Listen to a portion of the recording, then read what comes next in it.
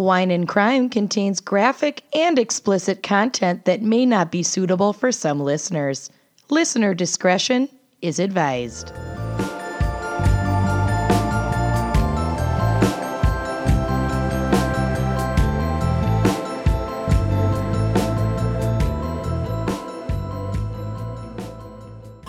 All right, before we get to the show, I want to talk to you about Sudio, because Sudio wants to revolutionize the way people see headphones as not just a tech device, but also a fashion accessory. The typical headphones market forces you to choose between either style or tech, but Sudio headphones offer both. Sudio headphones boast a modern Scandinavian design, plus their products match the quality of the highest rated headphones on the market for just a fraction of the cost. And Sudio offers free worldwide shipping. Studio's newest and first completely wireless model, the Neva, launched this past May and has quickly proven to be unrivaled for life on the move. Neva wireless headphones have superb connectivity with Bluetooth 4.1 and 2.5 hours of music playtime, all without overlooking Studio's distinct modern style. I have it. I love it. They work great. They come in a little case that keep them together so you don't lose them and also charges them at the same time. Oh, that's so cool. smart. I love that. Brill. The Neva charging case is also a standalone contemporary interior design piece, and its portable nature allows you to bring it with you wherever you go for an additional 2 to 3 charges. So whether you're out chasing adventures or just moonwalking across the living room floor, Guilty. do it without the wires. The Neva model is available in white and black, plus a special edition limited supply in black gold and white gold. Gorgeous. Yeah. And these things are basically white gold, y'all. They're amazing. Check out Sudio at sudio.com, sudio.com, or on Instagram at Sudio, and support the show by using our discount code GALS15, GALS15, with your purchase. That promo code GALS15 gets you 15% off your order, which is great if you're searching for the perfect gifts for this holiday season.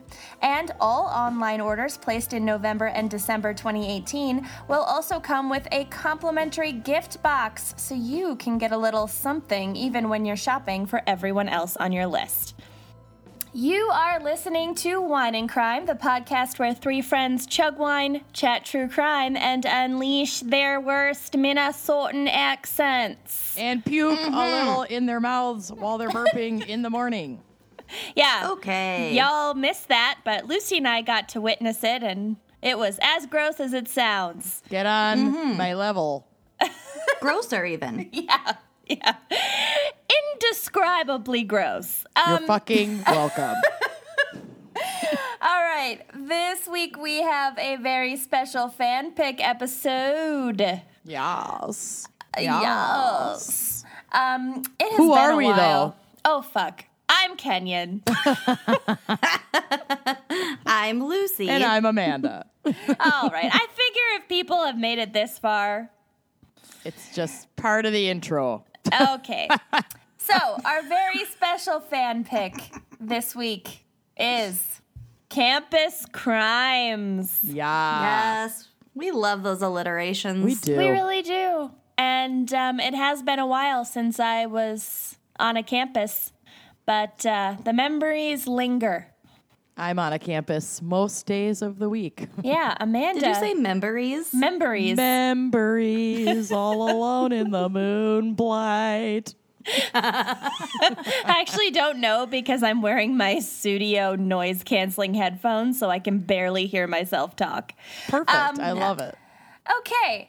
Our fan picker this week is Lisa Nadolny, and we adore you, Lisa Nadolny. We do. Nadole me closer, tiny dancer. Oh my God. A special Not only thanks. are you an amazing episode picker. That was good. That was So good. good. All right, before we get to the wine crime pairing for Campus Crimes, I hear that Amanda has a little butt plug to share. I have a butt plug. I have a butt plug. Na, na, na, na, na, na. I'm sorry. I got excited. Enough about your personal And life. somehow But enough she's about the favorite. me. So we are recording this just coming off of Cyber Monday and over the weekend, Small Business Saturday. And so I just really wanted to plug my friend in Minneapolis. She is local to Minneapolis. She's an incredibly talented jewelry maker. And she is doing a sale this week on her items, which is awesome. So I think that everybody should just check out her website really quick. It's ilominneapolis.com. It's ilompls.com. And everything is handmade. It's in a one-woman shop that is local here in Northeast Minneapolis. All the items are made out of brass, silver, and gold. She also does some fine jewelry with, it's really stunning, amazing stuff. Her stock is a little bit limited because she makes everything by hand pretty much to order. So the holiday orders need to be placed right away for her to get them done. So you should check out her website, ilompls.com. And she's actually doing a little giveaway on her Instagram. Ooh. She's going to be, one of her like signature pieces are these really cool, what she calls Big Dipper earrings. You'll have to check out the website to see them. But she's giving away a pair of them in brass. And now not everybody has their ears pierced. So she's also offering a $75 ILO gift card. If you don't have pierced ears and you win the contest, a little giveaway, you can still use that gift card towards something on her store. Love it. Yeah, isn't that smart? I mean, both of you don't have your ears pierced. So yeah, Lucy and I don't have our ears pierced, but we do. I have the Gemini bangle. Mm-hmm. And Lucy and I have, is it the Gemini ring?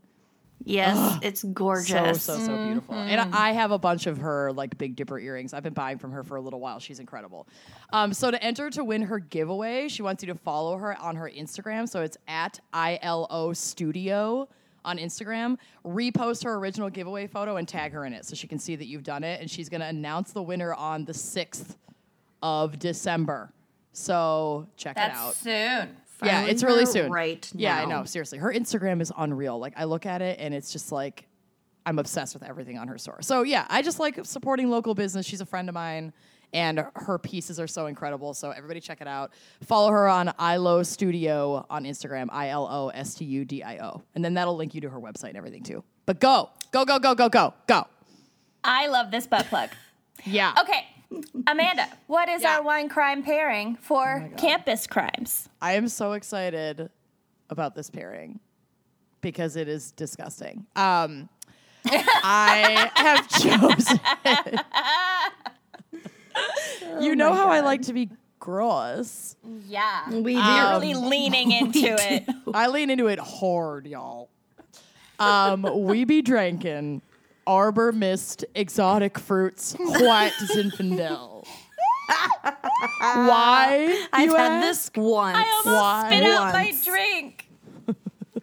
Well, I chose this because the first time I ever played beer pong in college, I refused to actually drink beer because I hated beer.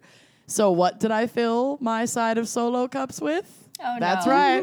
Arbor Mist Exotic Fruits White Zinfandel. Oh, my God, you must have been hammered. And ill. Not great There's for lots the of sugar in there. Yeah, it's basically Kool-Aid.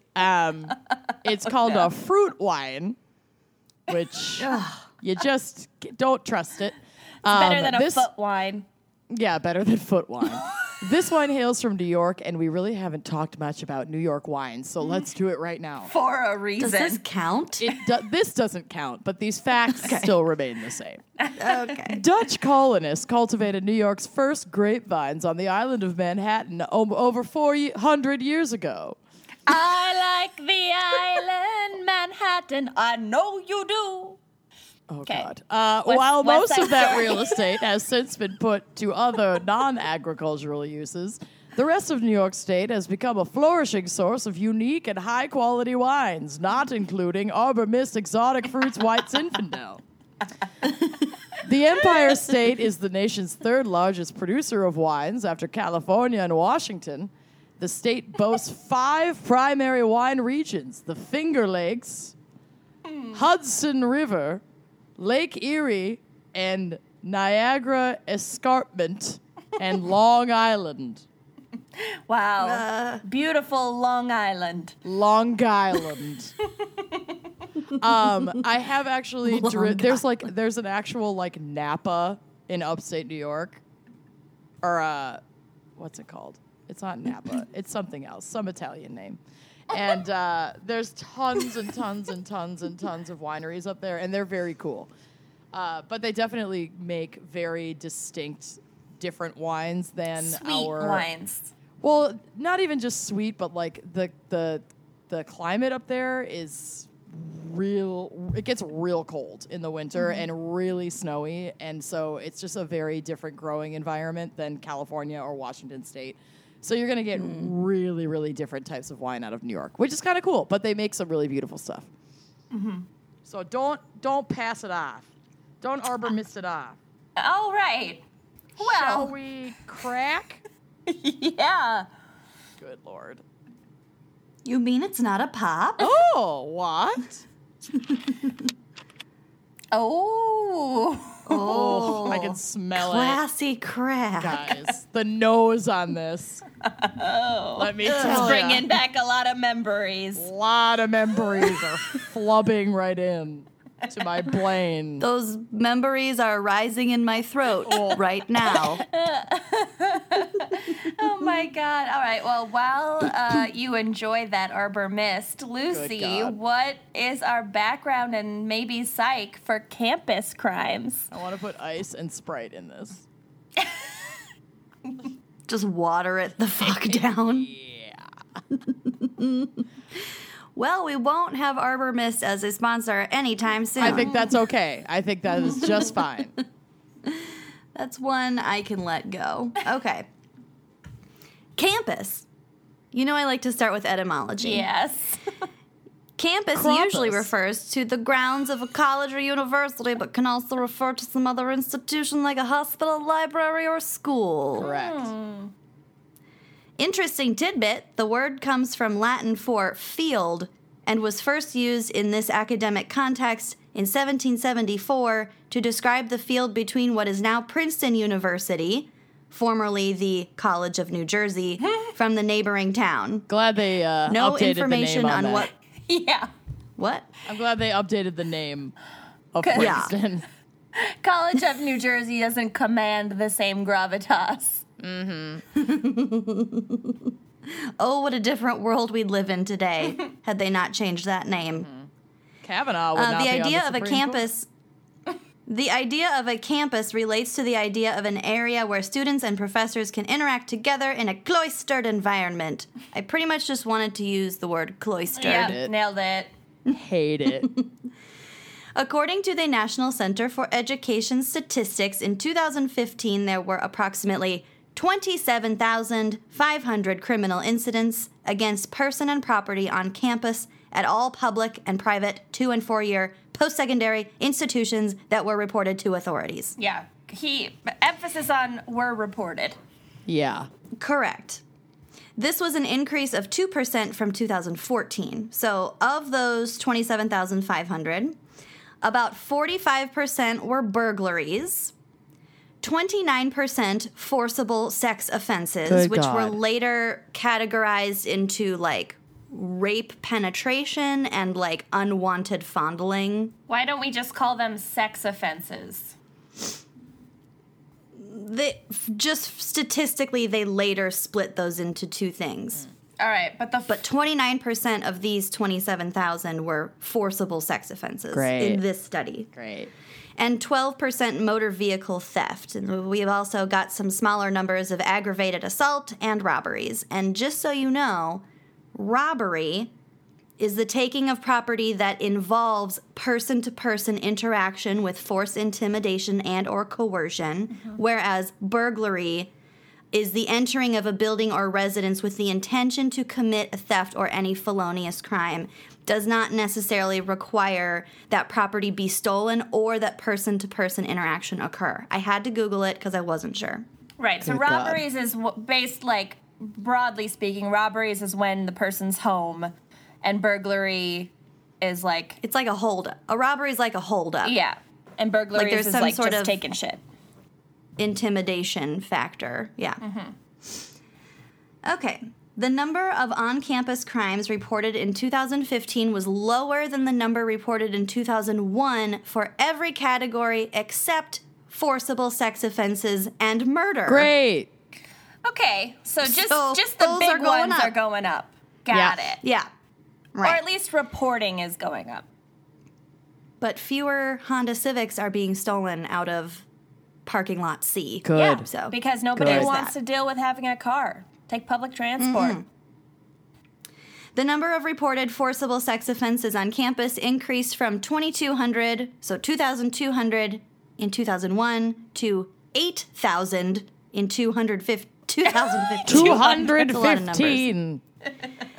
That is a 262% increase. Holy buckets.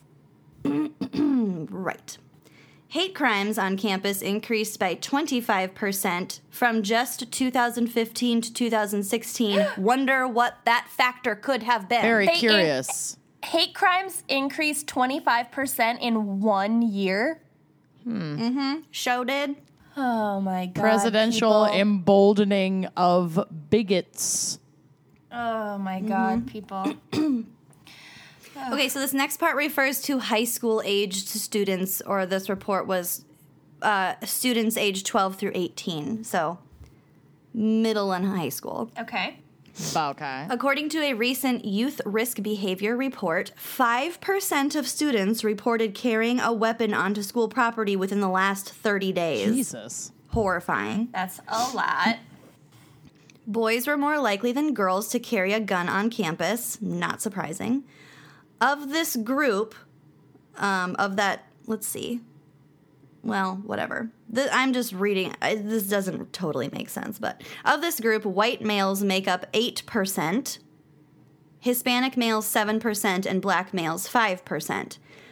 Of male students threatened with a weapon, 6% were white and 9% were black or Hispanic. So we can see that sort of, I don't know. I feel like those statistics are kind of telling on who's bringing weapons and who's threatening who. Mm-hmm. Okay. Girls were more likely than boys to not attend class due to safety concerns. Mm-hmm. And 1 in 4 girls have been bullied in school versus 1 in 5 boys. 22% of students have bought or sold or been offered drugs on campus, which I feel is kind of low. That's definitely low. Unreported. Right. Yeah. Okay, so I do have a little bit of psychology for us here. According to a recent report by the American Psychological Association, 1 in 3 first-year students from 8 industrialized nations around the world report symptoms consistent with a diagnosable mental health disorder. This is at the university 1 in 3 level? freshmen. University freshmen? Yes. Which I also feel is kind of low. 1 in 3. I mean, it can be very hard to self-report and, like, seek mental health help at that age. Like, I definitely was having crazy off-the-charts anxiety freshman year of college, but never knew that's what it was. I just knew that, like, I had such severe acid reflux out of nowhere overnight for 6 months that I, like, had to sleep sitting up. You know what I mean? But I didn't. Well, self-reporting is one thing, but this does not necessarily include people who went and got help for it. This is just, I assume, self-reporting. Major depressive disorder was number 1, followed by generalized anxiety disorder. Hey. Heyo. Shout out. Butt plug. Suicide clusters on campuses have been increasingly common, and researchers point to a couple different factors for this possibilities for that cause. Could be high academic standards, which there's a lot of interesting information about how that's generational, how we go from like World War II grandparents to baby boomer parents who were basically like spoon-fed success. And then they expect each generation to get better just because that's how the last couple generations for them have been. And then we had a recession and it's bullshit and student loans and whatever. They also point to social media exaggerations, like, look how great my life is. Right. Yeah, everybody else Look how horrible my actual life is. Yeah. Right. Yeah, I was everybody just looks talking about this perfect. with one of our close friends last night, how just like social media is so, skewed. skewed. It's so skewed. Haven't there been studies where like people that spend more time on Facebook every week report like higher levels of depression? That has to be a statistic. That has to be a fact. Because if it's not a fact and all of these people's social media lives are actually perfect, what is the point? Yeah. Have you guys seen the movie Ingrid Goes West No. with Audrey Plaza? Oh my gosh. Isn't it it's really Aubrey good. Plaza? What did I say? Audrey. Membry. The girl with the stony glare. Aubrey Plaza. Yeah. Okay, her. It's all about like social media presentation, and then she gets obsessed with this girl whose life she thinks is perfect because she's like super Coachella-ish, and she gets obsessed. It's really good. Girls, what is it? Girl Gone West? Girls Gone Wild? Oh my God. Oh my God. I've That's seen internalized. it, but I Okay. really got a different takeaway. It's called Ingrid Goes West. Ingrid Goes West. Okay. Slightly I'm just gonna different text you film. that name so you don't Google go Girls Gone looking Wild. for something else. She's just searching through Amazon Play, Girls Gone Wild. Girls Gone Wild, Aubrey Plaza, no hits. So Yeah. weird. No. But Lucy said, Probably Audrey Plaza. maybe. Okay, and then the last thing is the idea that we don't teach children and young adults these days to mitigate emotions surrounding perceived failures. Accurate. Because we're all special. We shouldn't be failing. We should own a house. Don't If I even could trigger ever me. own a house, that would be redonkulous. Yeah. That is a goal I might never achieve. Samers, Okay. you're closer than me. At least you've got a moderately dual income. Let's not talk Moving about on. my student loans. Okay. From a 2002 paper titled Epidemiology of Alcohol and Other Drug Use Among American College Students by Patrick O'Malley, approximately 2 in 5 students are heavy drinkers, meaning that they've had 5 or more drinks, quote, in a row, which I just assume is like standard definition for binge drinking, in the past 2 weeks. / So- 4 out of 5 students.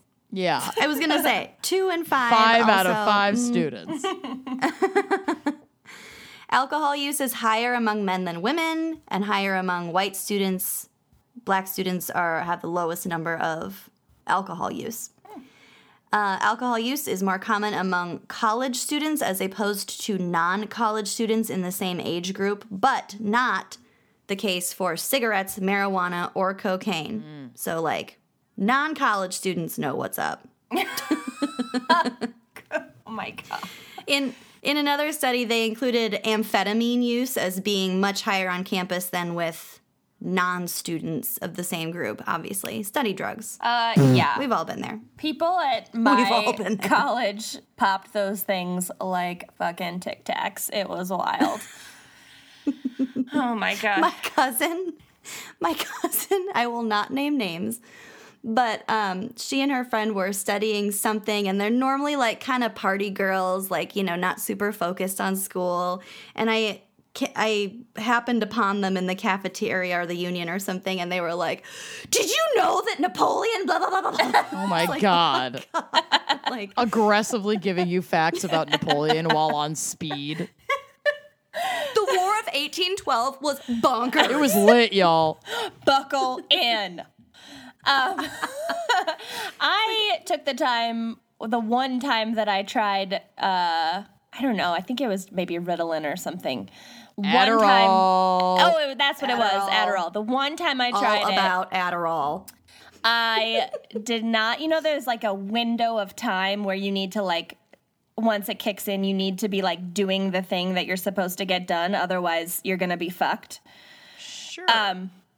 Yeah. Because you just The effect of the drug? You just like, What do you mean? Well, because you just like focus on whatever you're doing once it kicks in. Oh, right. You know? Right. So I missed that window and ended up spending like 5 hours meticulously organizing my iTunes library instead of writing my essay that was due. Yeah. Not great. Great. Well done. Never did it again. You did it right. You know what's way easier with Adderall? I'm sorry, we're totally plugging the use of Adderall here, but serving tables. Wow. No. Way easier on drugs. Okay. All right. There are children that listen to this. Note to Like everyone. 4. They're fine. Do not hire Lucy at your restaurant.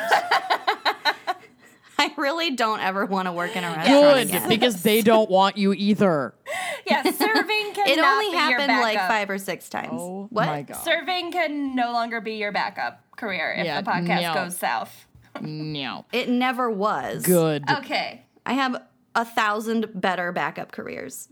All Professional right. cat petter. All of this said, we do not condone the use of Adderall in most situations. Unless And you're also don't mix prescribed it with alcohol. Yeah. Don't mix anything. No mixing. No mixing. Okay. So the last thing I want to talk about is the Clary Act. Did you guys come across this in your research at all? No. I don't know. Clary. So this is short for the Jean Clary Disclosure of Campus Security Policy and Campus Crime Statistic Act. And Jigatoskapakaza doesn't quite roll off the tongue. Wow. So You we're nailed- going out with You nailed the Clary Act. it. Chickatita by ABBA. Yeah, Chickatita. Okay, this federal statute was signed in 1990 and requires all colleges and universities that participate in federal financial aid programs to keep and disclose information about crime on and near their campuses. The law is named after a 19-year-old Lehigh University student named Jean Clary, who was raped and murdered by a fellow student named Joseph Henry in their residence hall in 1986. Henry was found guilty and sentenced to death. This attack was one of 38 violent crimes on campus God. recorded by the university in a 3-year period. Recorded, not reported, because there was no one to report it to Damn. necessarily. Her parents sued and won $2 million, saying that they never would have allowed their daughter to attend had they known the university's crime record. Fair.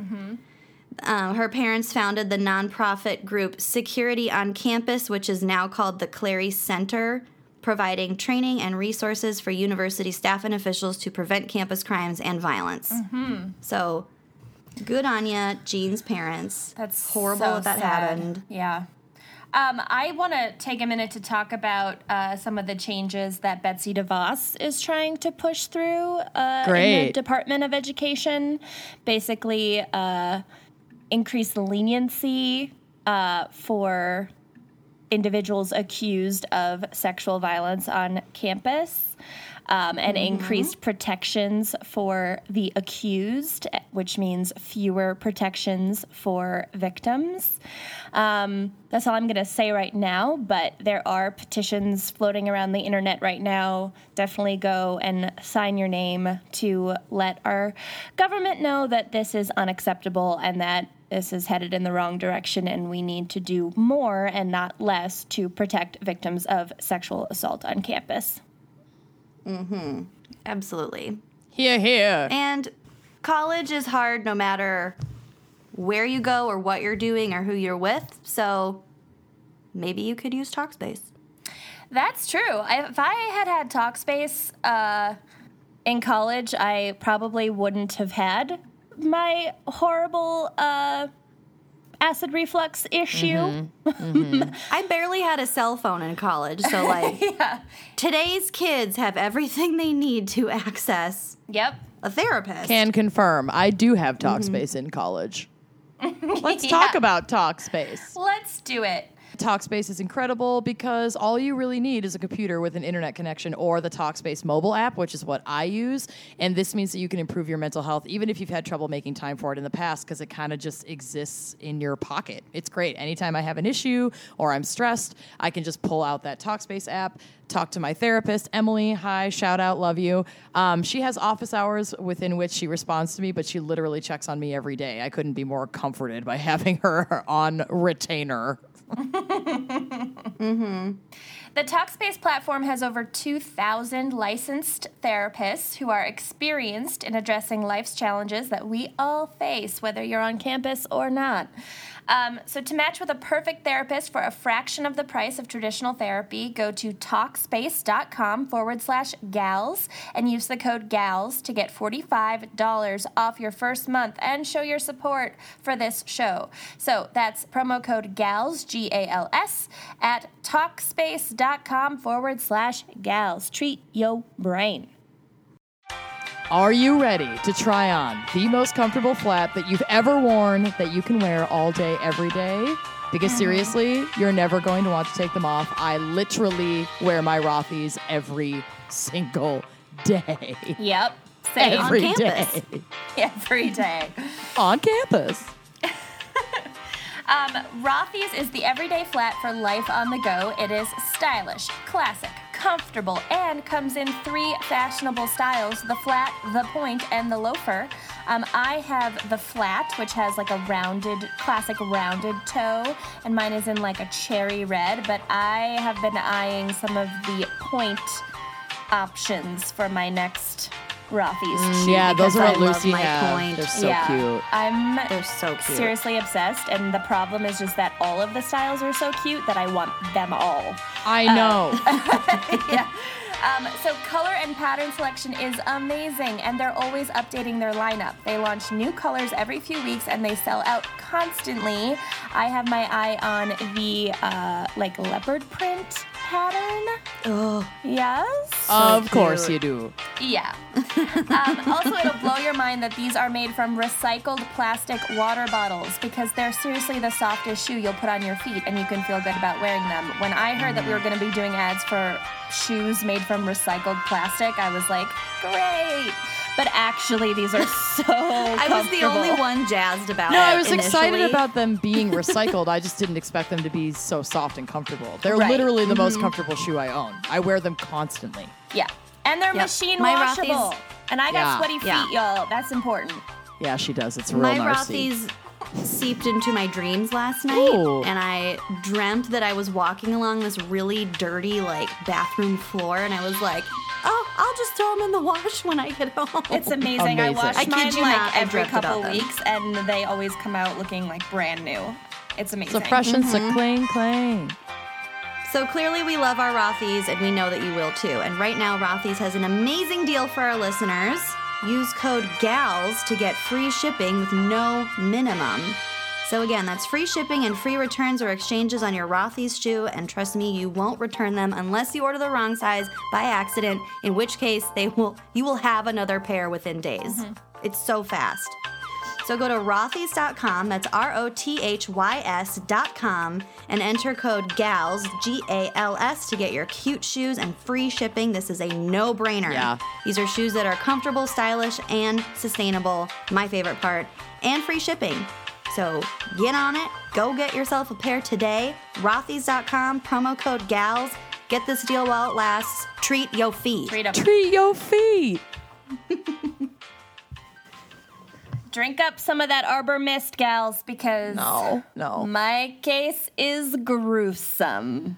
Ever since last week's episode, a big part of my self-care has become like researching lizards that I can buy. So I have undergroundreptiles.com open. Oh, no. Enjoy. So I can You know those are all just smuggled skinks. No, this one's really cool, actually. Mexican alligator word- lizard. The word underground gives me pause. Yeah. Is this Listen. the dark web? For I'm just just fat lizards? browsing. I'm The just Silk Road for lizards. There are some my real God. cute lizards on here. So I'm going to be over here calming myself with adorable panther and Skinks. leopard geckos and skinks while you ruin everyone's lives with your I'm gonna case. color.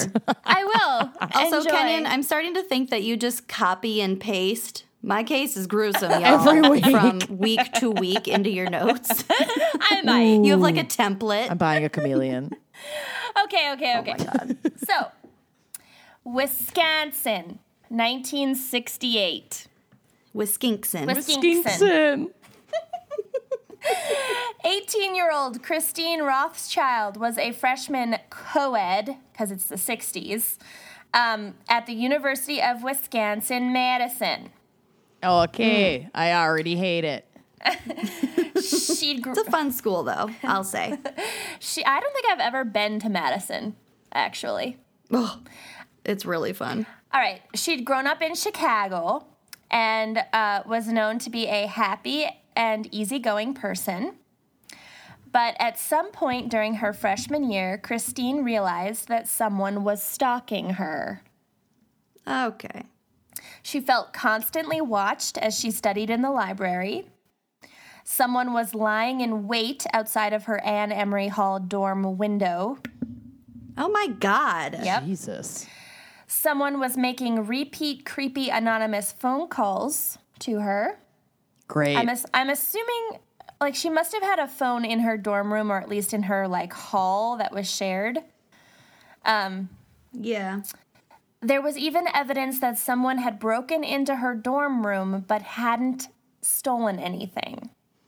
Which is like... Just smelled her dirty clothes. Yeah, which is just, like, extra creepy. It's like, please take something, because otherwise this is just the worst. Oh, God. / they might still be in the room. Stop it. They're hiding behind the wall. There's a fake Stop. wall. Stop. Oh, my God. Lucy, What? I have paranoias. you're It's fired fine. from the show. I have fired you someone so many fired for times. I can't be fired for being too creepy. It's literally my job. It's your at this job point. description. Okay. Christine took safety precautions like avoiding leaving her dorm at night and locking her room's door and windows, which wasn't very commonplace back then to actually lock shit, but she did. Oh my God. She also told her best friend Linda Tomaszewski, nailed it, and You did. I'm guessing, I have no idea, and informed campus security, Camp Po, about her suspicions. But Okay. they were not too helpful. I'm shocked. Yeah. In fact, Camp Po did nothing except advise her to, quote, buy a whistle. Stop. Yep. Okay. Yep. Christine Rothschild was murdered 4 days later. Yep. Of The course. whistle in her mouth because it didn't do shit. Yep, that was their advice, and then she was dead within the week. Okay. On the morning of Sunday, May 26th, 1968, Christine Rothschild followed her normal routine and headed to church. Honey. The fact that someone could be a freshman in college and go to church on Sunday is, like, baffling to me because I'm a heathen, but also, like, very heartwarming. But fellow churchgoers reported that the young woman never arrived that day. So she left her dorm in the morning, like in the morning, not at night, and then never made it to church. Oh my God. Poor honey. May 26th was just 3 days before the end of the spring term, and the campus was already mostly cleared out. And so things were, like, almost eerily quiet. It wasn't, like, a normal weekend, you know. First of all, also, it's a Sunday morning, so not that many people are up and awake. But then also, most of the students had already left, had already, like, done their final exams and whatever. So things were quiet. There weren't that many people walking around, like, to be witnesses, basically. But on this day, quote, this is why I chose this case, was this quote, A family from the nearby town of Waukesha pulled its station wagon onto the private winding roads of the UW property as part of a usual Sunday drive. In the late 1960s, it was apparently something of a Wisconsin state pastime to load the family into the car on a rainy spring Sunday to tour the local campuses. Aww. That sounds so fucking boring. La Crosse, Whitewater, and of course Madison, in order to take Leaf peeping. Yeah, I like it. literally leaf peeping in order to take in the architecture and the landscaping. Oh my Yeah. God. No. They're pretty campuses. No. All right, I'm into this. You're gonna load your kids, load the whole family into My the cats. fucking car. Load my cats. Load your cats into their car seats and drive around Buckle them in. fucking campuses. Not even in the fall to leaf peep, but in the spring. They love classical architecture. I don't know how you're raising your pets, but All right. Josie Mine is are more classy and into cultured. Georgian architecture, but anyway. As the family's car... shut up. God. I am more just of an removing 18th myself. century gal. Oh Okay. my God. As the family's car passed the Sterling Hall building at the Madison campus, the little boy in the back seat said that he saw Mommy, a I hate this. Please, look, can we go do something fun? we do He saw a corpse. Chill out. fucking I'm just anything else. improvising what the kid would actually say. Well, It would make that drive a lot more interesting to like happen across a body. Luckers. he piped up and told his parents that he saw a mannequin in the grass. near It's never a Cincinnati. mannequin. It's never a mannequin. Until it is, because I had that practical joke played on me a couple months ago. Oh, right. Yeah, but usually it's not. 99.9% of the time it's not. Yeah, you so got excited to uncover a skeleton. That was really rude. I cannot I know. believe they I took know, that honey. away from you. Okay, so the boy's parents dismissed the comment, probably because they just wanted their kids to shut up in the back seat and look at the columns. They dismissed it as just a child's imagination acting up. They did not go investigate the bushes. Always investigate the bushes. 4 hours later, that'll be my family's pastime. Investigating driving bushes. around investigating bushes on college campuses Do in you Wisconsin. see anything? Do you see any feet? Okay. One of those days you'll get lucky. I think it's great that you're giving your children so much fodder for therapy later in life. Talk space. Yeah. Talk space. Yeah. We're keeping them in business. 4 hours later, another passerby, Phil Van Valkenburg, a senior science student using a shortcut to get to his work in the basement of Sterling Hall as a lab assistant, literally stumbled onto Christine Rothschild's dead body. Oh my God. How long later? 4 hours later. How- So So she'd only been there for like a day? this was around 7 p.m. Some reports said 4 p.m., but she was likely killed that morning before 10 a.m.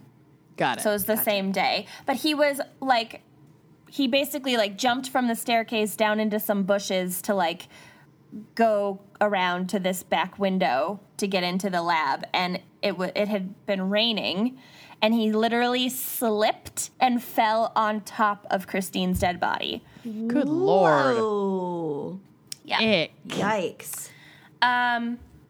Phil immediately found a telephone and called police to the scene, but the people that were first sent were campus security, not actual, like, Madison PD.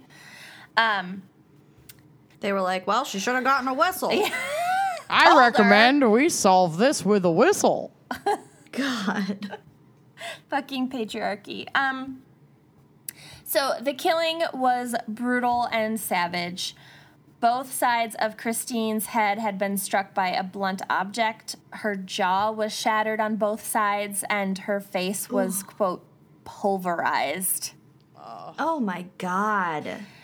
And the only silver lining here, if you can even call it that, is that the authorities believe that this first blow would have incapacitated her and, like, knocked her out cold.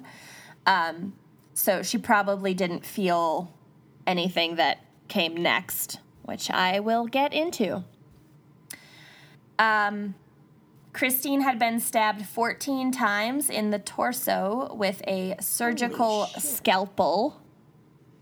So at first, the police report just said, like, some medical object.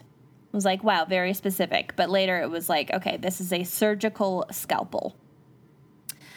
So scalpels aren't that long, right? No. They're just like an inch or two long. But they're extremely sharp. Yeah. That's what I'm picturing as well, yeah. But she was already knocked out when she was stabbed. Right. Yeah. I'm just saying, like, if you were going to kill someone with a scalpel, probably stabbing them in the torso isn't going to do a lot. I think she might have died from the blow to the head. I don't actually know for sure. But yeah. Her dead body had then been elaborately posed by the killer in, quote, a grotesque tableau that had been... that had been carefully arranged to provide a very specific message once found. Not that we, like... Oh, my God. Not that we, like, know what that message is, but it was, like, ultra posed. So here are all the things that were going on. An expensive men's handkerchief was placed beneath her face. Like, under her... Was she lying? Yes. Okay, she's lying down then. She's lying down, I think on her back. Okay. A broken umbrella was sticking out of the ground next to the body. Okay. After death, the murderer fastened a... I never know how to say this. Garrote? I think it's tomato, but I usually hear Garrett. Garrote, or slip knot around her neck, which had been fashioned from the lining of Christine's trench coat. So he took her coat and ripped the lining out and made a slip knot around her neck with it after she was already dead. Like, it was just... So he clearly had a lot of time to set this up. Seems like it, but her body was found in the bushes next to the entrance of, like, a busy university building. Right. This is weird. Yeah. Perhaps most dramatically, a pair of her own gloves had been shoved down her throat. Ugh, I hate that. Yeah. Interestingly, there were no signs of sexual assault. Christine was still fully clothed. She was wearing a blue dress, black boots, and a beige coat, which would still be highly fashionable today. Mm-hmm. And there were no drag marks where her body was found, suggesting that she may have gone there on her own, like 2 feet, possibly coerced by the attacker. Maybe he had a weapon or a gun or something. He definitely had the scalpel, but I don't know if that would have been enough. So they speculate that he might have had a gun. Or it was someone that she knew. But she was led into the bushes. Right. Or she might have been carried. But there were no drag marks. You know what would get me into the bushes real quick? A cat. By a stranger? Yeah. Oh, there's a fat cat. There's a sick kitten in here. Yeah. You'd be a goner. He needs you to cuddle him. Oh, my God. Amazing. Mine would be Gets Kraft. me in the bushes every time. Kraft Parmesan cheese. Just lead a little trail. The Reese's Pieces from E.T. Oh, no. Okay. The campus police, and then later the actual police, totally fucked up the crime scene. As per usual. Yeah, it was very clear that Christine was dead, when she was discovered. So there wasn't like she still has a pulse, like we need to do everything we can to save her, trample over the crime scene. They just, like, didn't know what the fuck they were doing. So trampled all over everything. It had rained, so, like, all of their footprints made, impressions in the mud and destroyed if there had been any other footprints there. They called paramedics, and they, like, completely trampled over the crime scene. They literally picked up Christine's body without... They didn't even need to. They hadn't taken photos yet. They picked up Christine's body and literally threw her in a heap in the back of the ambulance. No. What the fuck? Yep. No. What the fuck? No, what's it called? What's the bed carrying thing? Stretcher? Stretcher. No stretcher, no, like, not even, like, wrapped in, like, a cloth. So, like, any evidence, any, like, contact evidence that would have been on her got completely fucked up by, like, whatever was on the floor of that ambulance. Were they trying to totally fuck this up on purpose? I mean, it was 1968, so they just didn't know a lot, and obviously DNA testing didn't exist yet. So they just didn't know a lot, but some things... It's just disrespectful. Yeah, that's... Throwing her in the back of an ambulance? Yeah. I mean, forensic evidence is one thing, but that's really fucking shitty. That's really, really fucking shitty. I don't know what the excuse was for that. I have no idea. I don't know. It's fucked up. Also, you know what else would get me into the bushes? Okay. If someone were to say, there's a grotesque tableau in here. Yeah. Accurate. Yeah, that would get all three of us into the bushes. For sure. It's not. We are not good people. Follow the grotesque tableau. Tableau. Oh my God. That'll be our next podcast. Gossip at the Corpse Cart and grotesque tableau. Grotesque tableau. Okay. Here for it. I'm shopping for turtles now. Carry on. Oh my God. Should I be shopping? You're Can coloring. anyone be listening? Okay. I'm listening. I'm also comforting myself. Self-care. Also, there were other police mistakes. So, the UW-Madison Police Department and the county sheriff's office lost at least 2 potentially key pieces of evidence that had been in their care. I don't know what pieces of evidence, but something. And so now it's impossible to conduct modern-day forensic testing on them, so they just disappeared. They just went missing. Mm-hmm. And police may have failed to connect other similar murders in the area in the years following Christine's killing. Okay. 7 other women, all with connections to the university, were killed in Madison between 1968 and 1984 in a series of murders branded the Capital City Killings or the Mad City Murders. Jesus. Of course, many believe that there was a serial killer stalking the women of Madison, Wisconsin for decades who was never caught.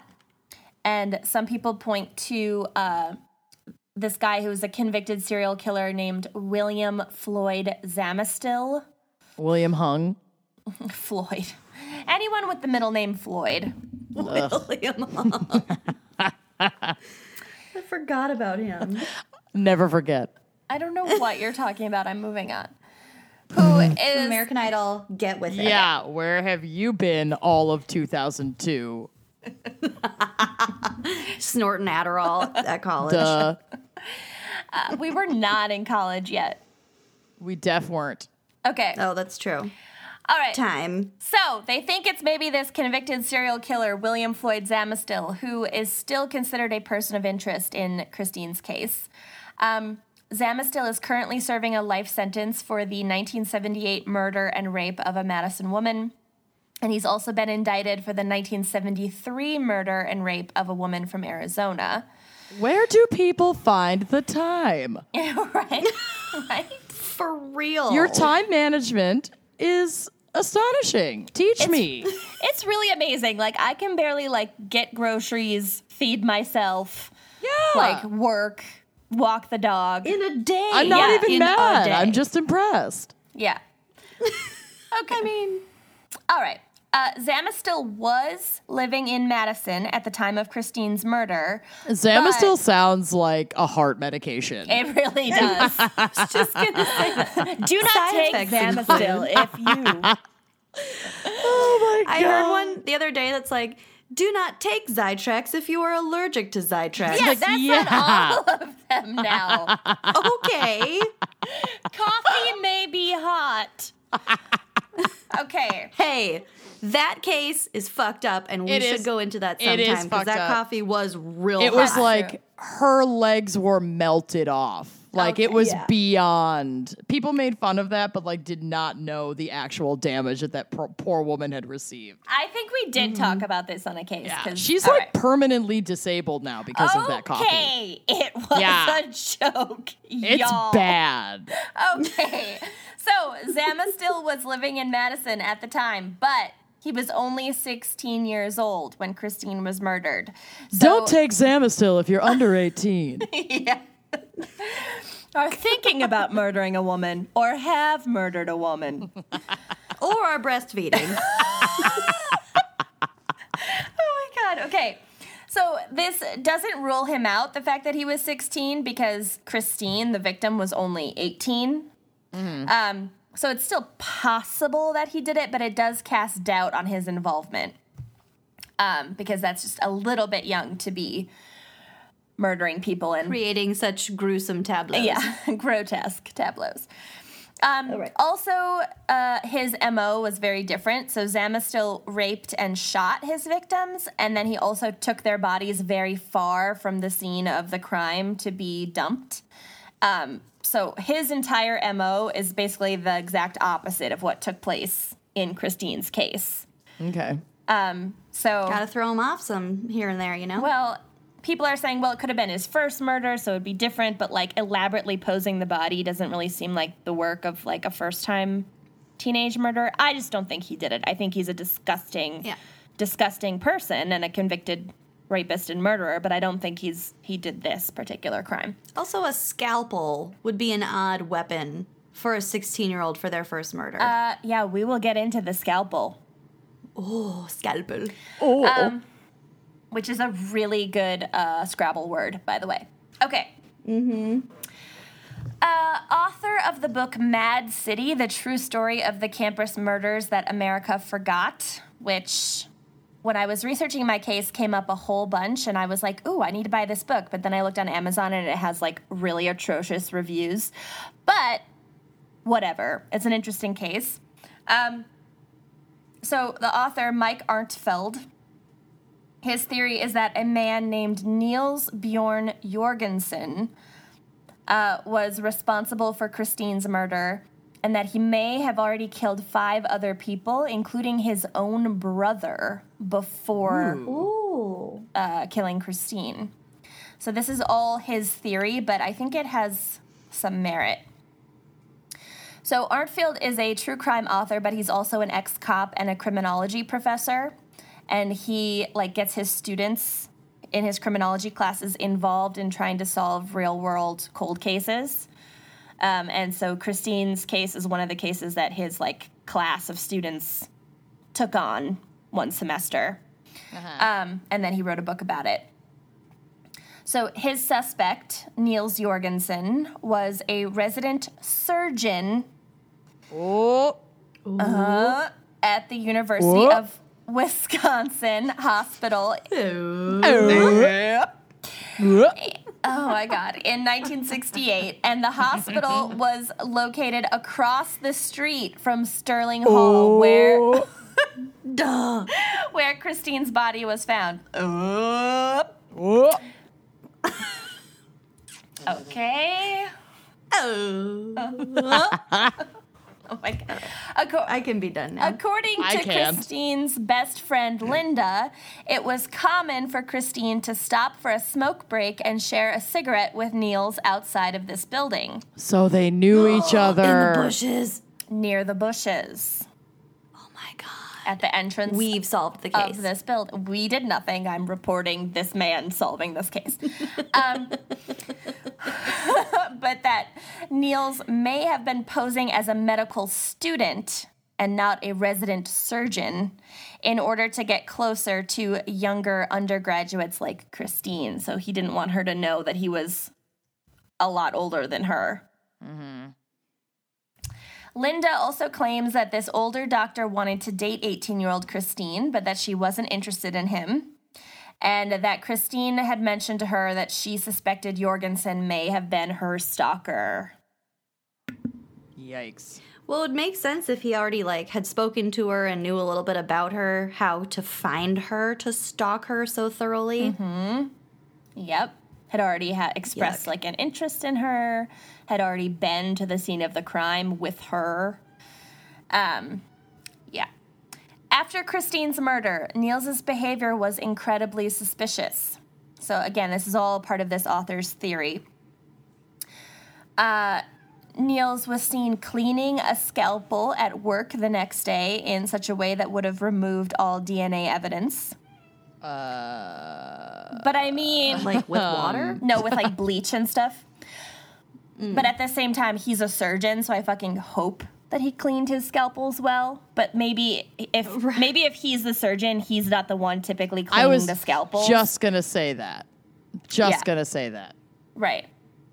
So if you saw him cleaning a scalpel... It might look a little weird. Right.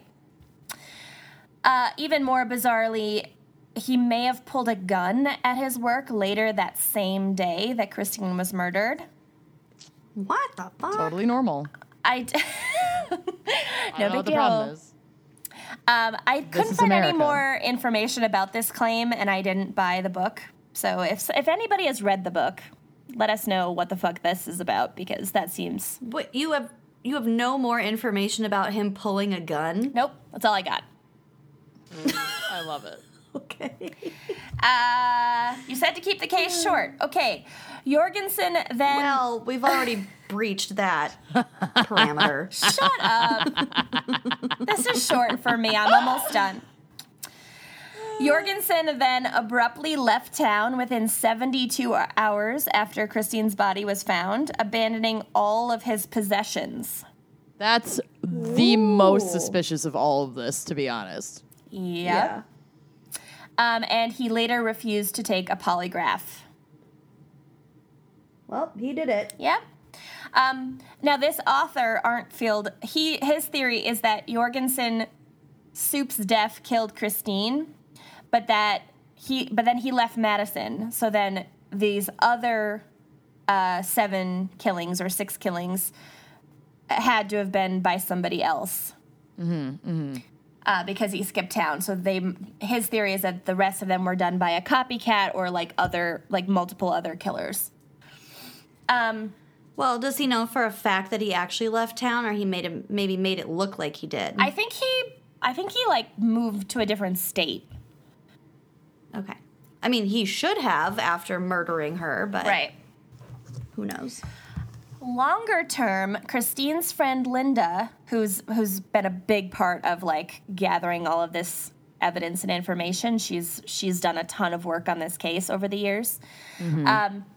Linda uncovered the fact that Niels Jorgensen never finished his medical research and continuously would start working at a university and then very quickly leave and go somewhere else.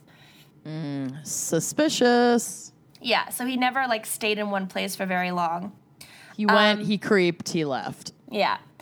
She has suspicions that he had killed before, and she mentions a murder that had alarming similarity to one that occurred at his alma mater a year prior to Christine's death. So apparently there was a murder at his alma mater 1 year before Christine's death that was very similar. Another grotesque tableau. Another grotesque tableau. That's all I know. I really should have bought this book, but I didn't. Linda, okay, this is a quote. Linda worked in the remaining years to alert anyone to Niels's whereabouts, particularly when he was close to universities. She didn't want anyone else to fall prey to Niels Bjorn Jorgensen. And perhaps most badass of all, For many years, Linda sent Jorgensen a card on Valentine's Day. Oh my God. Ew. As a, quote, grim reminder of what he'd done. And, to show that she was keeping tabs on him. How fucking badass is that? Being like, I would do that for you guys. thank you. Let's all vow to do that if any one of us is murdered. Good Lord. Okay. And we have like the slightest suspicion of who did it. Yeah, you can Yes. send out a bunch of cards. Be like, you're on my list. It's just a I giant have a whole holiday listserv. list. Yeah. Yeah. Stamps.com. All right. Wow. That got her. It was good. Yep. It was good. We're there. Okay, so today, over 50 years after Christine Rothschild's murder, and still no suspects have ever been arrested for the crime. Wow, that's amazing to me. Yeah, so that's my case. Well done. Thank you. If you're a listener of this show, which you are, you've heard us talk about FrameBridge. FrameBridge makes it ridiculously easy and affordable to custom frame your favorite things, from art prints and posters to the photos on your phone. So cool. Now, with the holidays fast approaching, FrameBridge is the easiest way to send truly one-of-a-kind gifts to everyone on your list. Here's how it works. You just go to framebridge.com and upload your photo, or they'll send you packaging to safely mail in your physical pieces. Preview your item online in any frame style, choose your favorite, or get free recommendations from their talented designers. The expert team at FrameBridge will custom frame your item and deliver your finished piece straight to you or wherever you need it. And a completely handmade, personalized gift from FrameBridge starts at $39. It's delivered within days, and all the shipping is free. Plus, our listeners will get 15% off their first order at framebridge.com when they use our code GALS. I've given FrameBridge as a gift because I've covered every single one of my own walls with a FrameBridge framed piece, Correct. so I had to spread the love. I gave a framed piece to my mother, and she absolutely loved it. I think it was probably the best gift I've ever given her because the woman has enough scarves. Correct. So she Turquoise rings. yeah. So she super loved it, and we got to pick out the frame that she wanted for her particular physical piece together, and it was like a bonding moment, and it was a really great gift. So definitely give it a shot, you guys. It's perfect for literally anyone on your list. So with just a few taps on your phone, FrameBridge lets you create a one-of-a-kind gift that will win Christmas. It's all a competition, y'all. Win Christmas. And make someone happy for years to come. Side benefit. Go to framebridge.com and use promo code GALS, G-A-L-S. You'll save an additional 15% off your first order. Just go to framebridge.com, promo code GALS. Again, framebridge.com, promo code GALS. Treat your loved ones. Treat your art. This holiday season, you can get everything you need for you and your loved ones at MeUndies. Mm-hmm. I love MeUndies. We all love MeUndies. Let me say MeUndies one more time. MeUndies uses the coveted micromodal fabric, which is 3 times softer than cotton. Better believe it, it's true. If you've never felt this fabric, get ready to experience pure bliss in underwear form. It is It's super soft. really nice. Yeah. Anytime I wear them, my hand is just down my pants. Oh, great. It's just, I can't stop feeling up this fabric, y'all. I just keep swiveling in my chair, personally. Yeah, rubbing it on your butt. It's great. And this year, MeUndies will be releasing a new print every Tuesday. OMG. So that means you'll have no excuse not to celebrate the holidays right down to your very core. I personally celebrated Halloween with the jack-o'-lantern print of Yeah, you MeUndies, did. and I love them, and I literally wore them to go to the Minnesota Zoo and see the 5 million hand-carved jack-o'-lanterns exhibit wearing my jack-o'-lantern underwear, and I was so pumped. And flashing people. So festive. MeUndies has a great offer for our listeners. For any first-time purchasers, when you purchase any MeUndies, you get 15% off and free shipping. So this is a no-brainer. Get 15% off a pair of the most comfortable undies you will ever put on. To get 15% off your first pair, free shipping, and a 100% satisfaction guarantee, go to meundies.com/gals, Gals. That's meundies.com/gals. Treat yo nethers. Treat your Your butt. butt. Over here at Wine and Crime, we are not exclusively wine drinkers. We also love our beer. And Hopsy is the Nespresso for beer, or even the Keurig for beer. Hopsy brings beer on tap to the comfort of your own home without the price tag many beer drinkers have come to expect. So you can have your own beer bar at home with the Sub, a countertop appliance that fits neatly in your kitchen, bar, or living room. I love it. As the holidays draw near, everybody has that one person who is impossible to shop for. Is it really just one? My husband. Everyone. Yeah. Often that hard-to-please person is a husband or boyfriend. Nailed it. Hopsy offers the perfect gift for the guy in your life who has it all. Might I mention this is great for women, Yeah, too. or- and everyone in between. Yeah. So why fight the lines at the mall or rack your brain searching the internet for the perfect gift when you can just give the gift of beer fresh from the tap with Hopsy? So brilliant. So I tried it over Thanksgiving with all of my relatives in town. We hosted Thanksgiving. It was kind of a nightmare, but, at least we had the beer taken care of. We had a pretty good selection of beers, and, everyone had fun, trying them out. All the different flavors. It was really great. It tastes so much better when it's fresh from a tap. Yeah. And it's also just sitting right on your counter. It's fun. It's like a party game almost. And it doesn't How take much beer up can you drink? fridge space if you have a lot in your fridge. Very like convenient. for Thanksgiving. It tastes great. It's not like you said, doesn't take up a lot of counter space, and it's just better than in beer from a can. Really, really liked it. It was a hit. Heard that.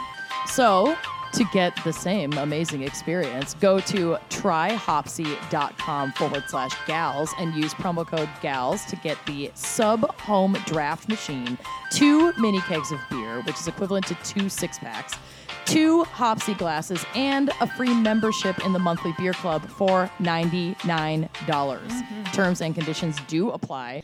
Again, that's Hopsy, Hopsy, and you go to tryhopsy.com/gals and use the promo code GALS to get that Sub Home Draft Machine, 2 mini kegs of beer, 2 Hopsy glasses, and a free membership in the monthly beer club for $99. Treat your beer gut.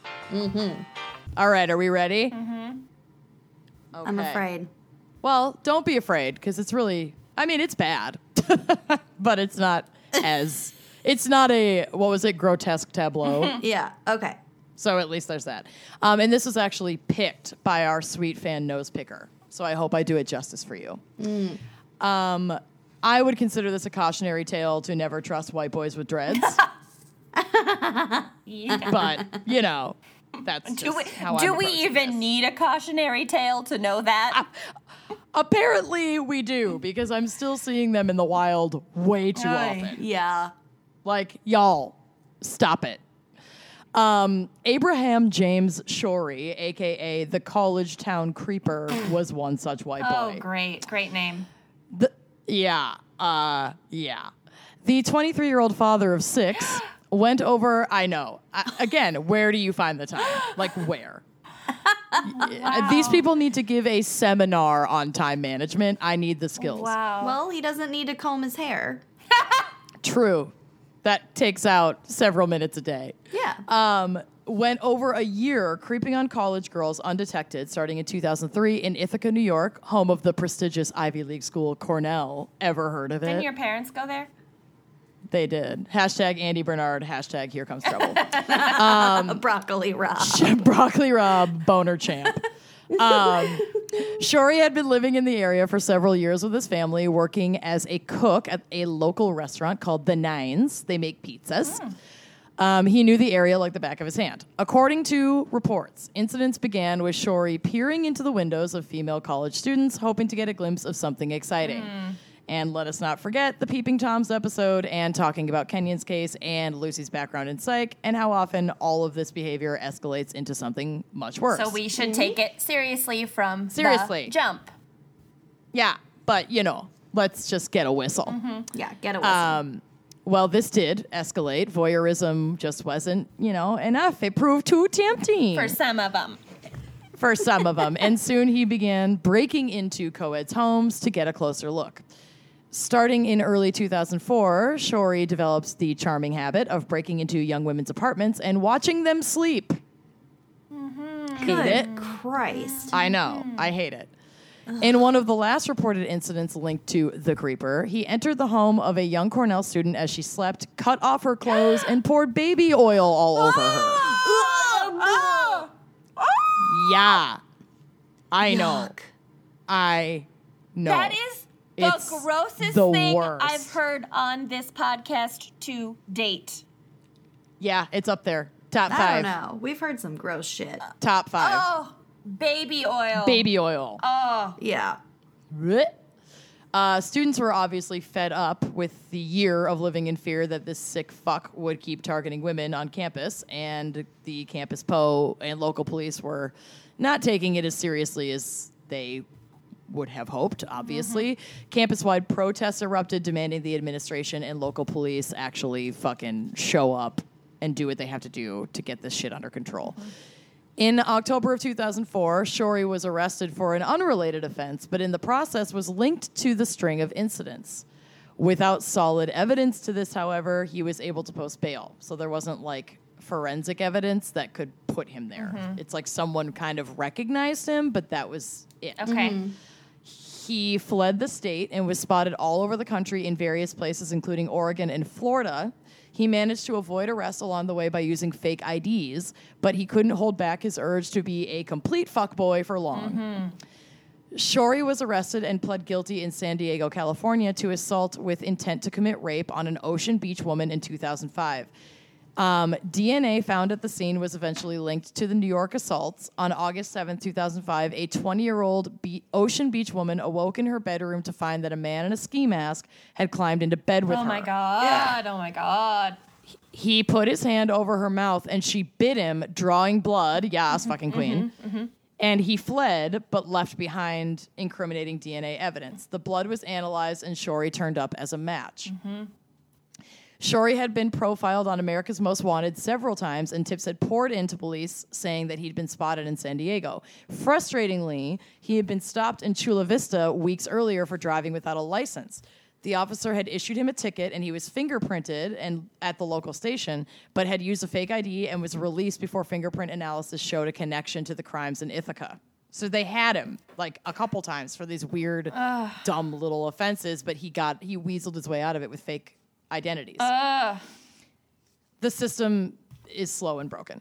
After being charged for his indiscretions in California, he was extradited back to New York to face the music on the multitude of creeper charges. In an interview at his Brooktondale home, Shorey told The Sun that he was not the creeper and that the Ithaca PD was simply trying to pin the blame on someone. Sure. Quote, I've been at the wrong place at the wrong time, he said. 34 times. Exactly. There were at least 20 incidents in Ithaca, and then like him just going all over the country being a fucking creep. His wife, Lisa Lake, yes, Lake and Shorey. Oh, no. Yeah. Oh, no. That's when you don't hyphenate. I'm a big fan of the hyphenate, but Lake Shorey. Lake Shorey, no. And their child boat. Oh, probably. They're like Pontoon. I'm not a Pontoon Lake Shorey. I'm not against the like hippie culture, but these two are a little too much for me. Too much.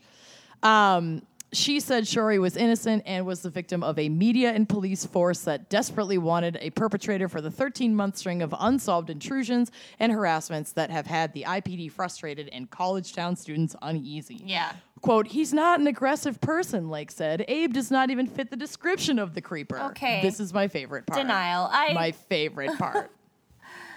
He doesn't even fit the description, she says. She said that the description given usually has the intruder with a ponytail, which Shorey does not have. And if you look at photos of him, you can go to the blog. His like mugshot for when he was arrested, his dreads are long. He easily could have pulled his hair back to commit these crimes. 1,000%. But that's why he couldn't possibly be Because of a perpetrator. non-permanent hairstyle? Well, because the creeper has a ponytail and he never wears a ponytail. Yeah. The creeper has a bracelet, and he doesn't always wear a bracelet. So it can't be him. Police Chief Lauren Singer says Shorey had confessed to a string of related trespassings, and the department was, quote, confident that he is the person that is publicly referred to as the College Town Creeper. But the next day, after his arrest, Shorey pleaded not guilty to criminal trespassing charges, which could carry a penalty or a fine of up to a year in jail. So it's not like he was really even facing a lot of jail time for the New York stuff, but he still claimed innocence. Lake said that Shorey's confession was unrelated to trespassing charges, but was just him participating in, quote, Hippie Christmas, an event where some locals go between college town apartments, taking student throwaways such as furniture and televisions. I'm all for that. I'm all for that, taking college kids' old shit that they threw out, but not breaking into someone's room, cutting their clothes off of them while wearing a ski mask and pouring baby oil all over them. Slightly different. Yeah, not so much. Little bit and different. I think that is not a sanctioned activity of hippie Christmas. Not without consent, anyway. That's more of a Friendsgiving. Yeah, let's save the baby oil for Friendsgiving. Quote, he's being accused of all these things he hasn't done, Lake says. The creeper needs to be known, and it's not Abe. Mm-hmm. Yeah, okay.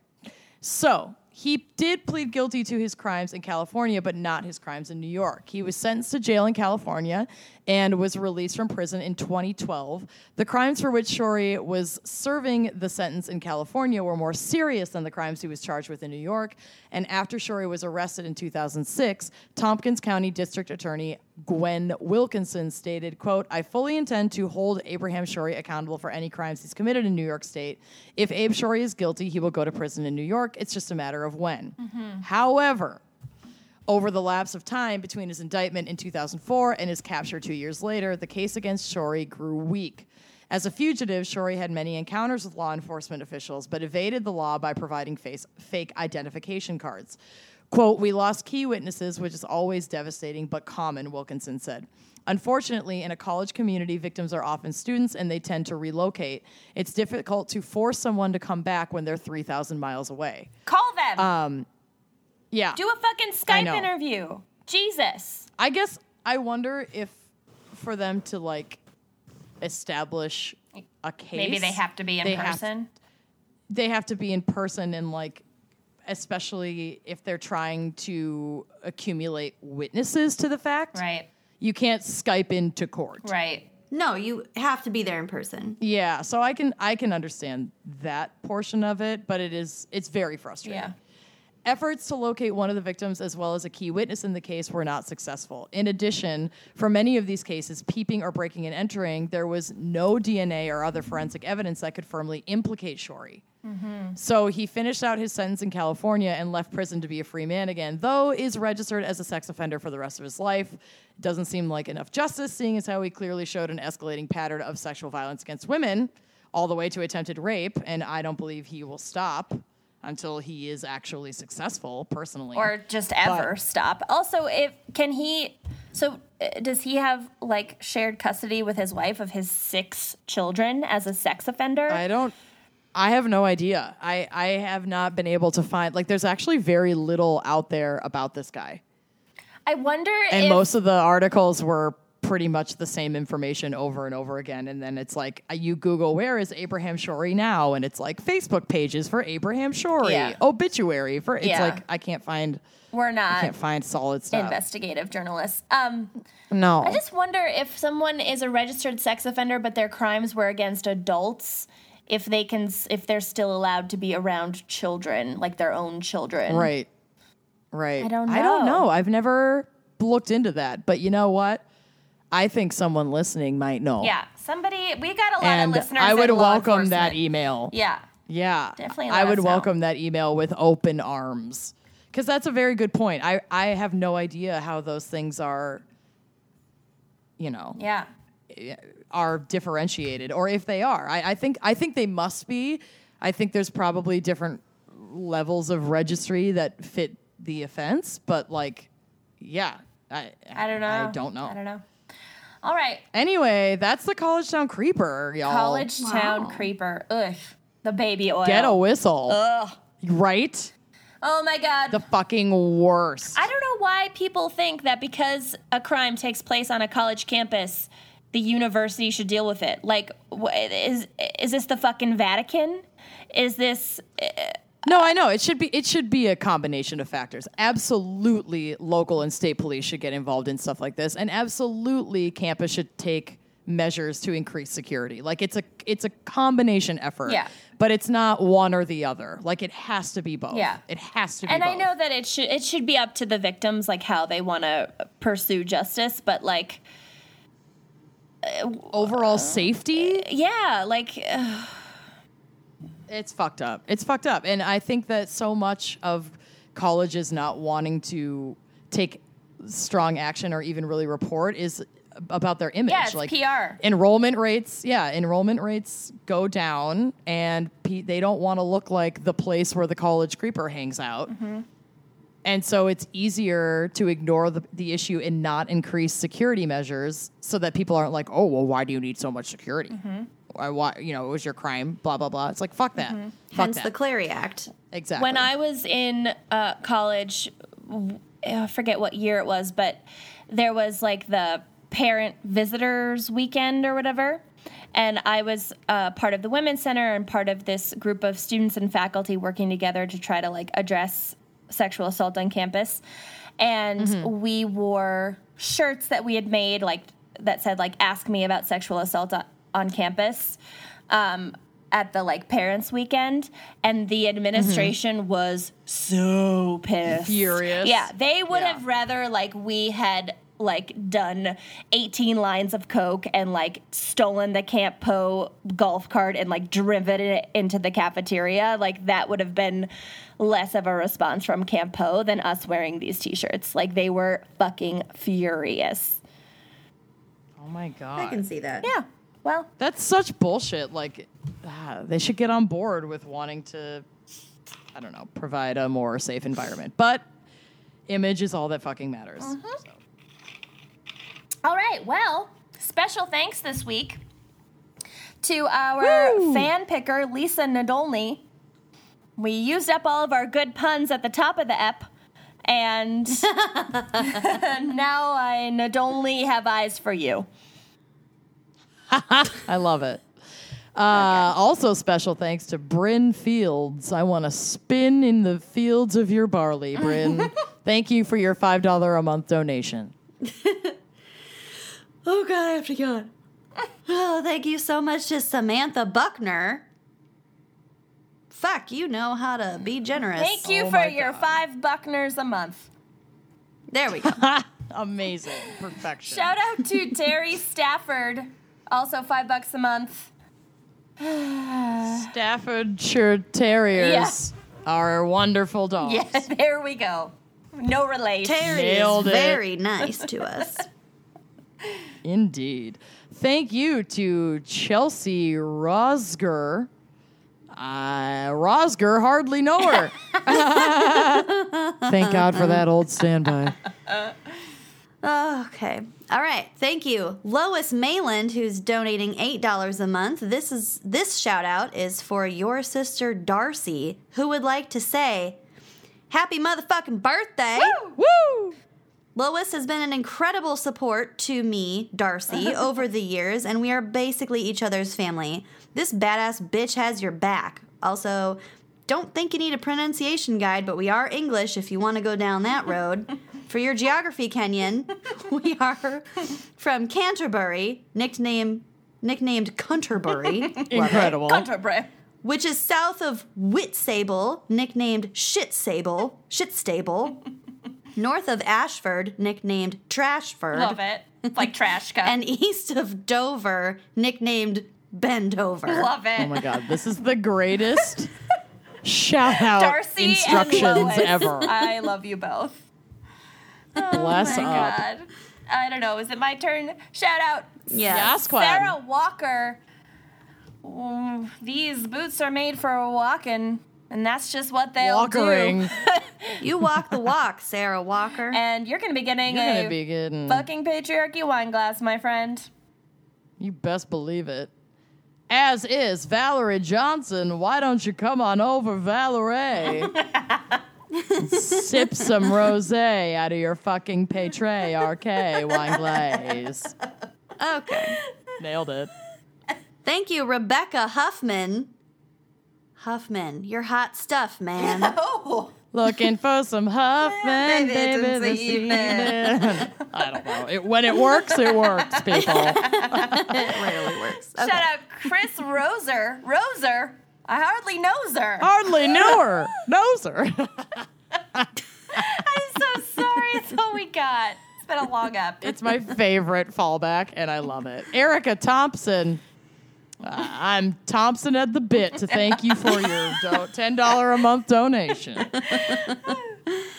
Thank you, Kelly Jo Blair. Ooh. Blair You're Witch Blairy Project. special to us. Oh, You are the Blair to our Serena to our witch project. project. Shout out Samantha Lasky. The Pulaski Highway is located Oh my God. somewhere. I can't remember. Michigan? Yes. Fucking I talked to my perfect optometrist yesterday about LASIK surgery. Stop. I'm I going actually in for did, though. Lasky surgery soon. Maggie Huggins, bless you so much. We met Maggie in Nashville, and we love Maggie. Oh. And she has increased her donation from $5 to $10 a month, so you're going to be getting that FP wine glass, and one of these days we'd love to Huggins you once more. Thank you also, fellow increaser Jess Dixon. Jess, you're the best for increasing your best. pledge from $5 to $10 a month. You're Thank you not so a much. You the Dix. best. You the Jess. Shout out to Just I ever had. The Jess I ever had. The Jess I ever had. Okay, our first trash queen, Emily Mansour. And thank you for sending a pronunciation guide because I would have super fucked that up. Thank you Yeah, for your we all would've. monsoon of donation. Love you. We're not sore about it. Okay. Megan Elliott. Crickets. It's fine. We're too tired to even humor you at this point. I so many people in my life have reached that point. So like I get it. Where are we at? Megan Elliott. God bless. Smelly it to you later, Megan Elliott. Thank you for your $15 a month donation. You're going to be getting some trash. Missy Elliott. Missy Megan Elliott. Emily Blair, a second Blair, maybe you're related. Maybe. Emily Blair increased their pledge from $5 to $15 a month to get that my sweet, God. sweet garbage. I already said thank you, Blairy much. I don't know. Okay. You are also the Blair to our witch project. Yeah. Megan Peacock. I hope that's your Ooh. real last name. That is amazing. You are a character from Clue. Yeah. I was Face just it. going to say it was Megan Peacock in the library with the candlestick. No, it was Megan Peacock with the dusty trash from Lucy's house because Megan is part of the trash queen. Correct. Trash Correctamundo. As is Ray Kasha. Thank you for your Cashing Kasha. it in. Thank you for your Kasha. Yeah. Paul Farmer donated a $10 once-off donation to honor his wife, Andrea Farmer. So Couple sweet. goals. So cute. And just a Couple reminder, goals. if you are afraid of commitment, like all of Amanda's ex-boyfriends, Heyo. you can purchase a one-off donation from our online merch store. Think about it. Just think about And it. Jana Dodson sure did this. She or they donated $25 once off at wineandcrimepodcast.bigcartel.com. Thank you, Damn. Jana. And also, Xander Kachuk wants to shout out Christy, Caitlin, and Stephanie with their $150 once-off donation. You are so Shit. damn generous. Thank you. And here's that shout out. Thanks for always being there when I need you and for continuously pretending to be cool with me. Hi, I could have written this shout out to Kenyon and Lucy. I know we agreed on a vacation this year instead of gifts, but I couldn't resist. Oh, I seriously love you all. From Xander the Gunkle. Oh my God. Every kid needs a gunkle. Will you be our gunkle, Xander? Which is a gay uncle. Love it. Oh, gunkle. Oh, what a... Xander, that's really sweet. And Christine, Caitlin, and Stephanie, you're very lucky to have someone as lovely as Xander in your life. Yes, that was a great way to end special thanks and end the episode. We love you all so much. Tune in next One week. more what about special thanks, Talkspace? though. Oh. Last but not least, Talkspace. Our sponsor. Go for it. Go to Talkspace.com/gals to get $45 off your first month. Treat your brain. Yo, brain. Treat it. See you next week. Bye. Thanks for listening to Wine and Crime. Our cover art is by Kala Yip. Music by Phil Young and Corey Wendell. Check out our website and blog at wineandcrimepodcast.com. You can also follow us on Facebook, Twitter, and Instagram at Wine and Crime Pod. If you have wine recommendations or creepy true crime stories to share, email us at wineandcrimepodcast@gmail.com. Episodes are available on Apple Podcasts, Stitcher, Google Play, basically wherever you get your podcasts. More importantly, if you like the show, please rate, review, and subscribe on Apple Podcasts. It really is the best way to spread the word. We are a totally independent show, so if you'd like to support us and get a shout out on air, visit our Patreon page to keep this podcast and the wine flowing. Cheers! Oh, didn't see you there. I'm Molly. And I'm Jen. And we're Rosemary's Ladies, a podcast where we eat snacks, drink adult beverages, and review movies, the good and the bad. Previous reviews include Deep Blue Sea, Poltergeist, Leprechaun, and 1998's Godzilla. You can tune in on iTunes, Spotify, and most popular podcast apps. And for Pete's sake, be sure to follow us on Instagram, Facebook, Twitter, and check us out at rosemariesladies.com, where you can submit movies for us to review. And until we see you there, I'll catch you later. I guess I'll get out of your hair there. It sounded like you might say something.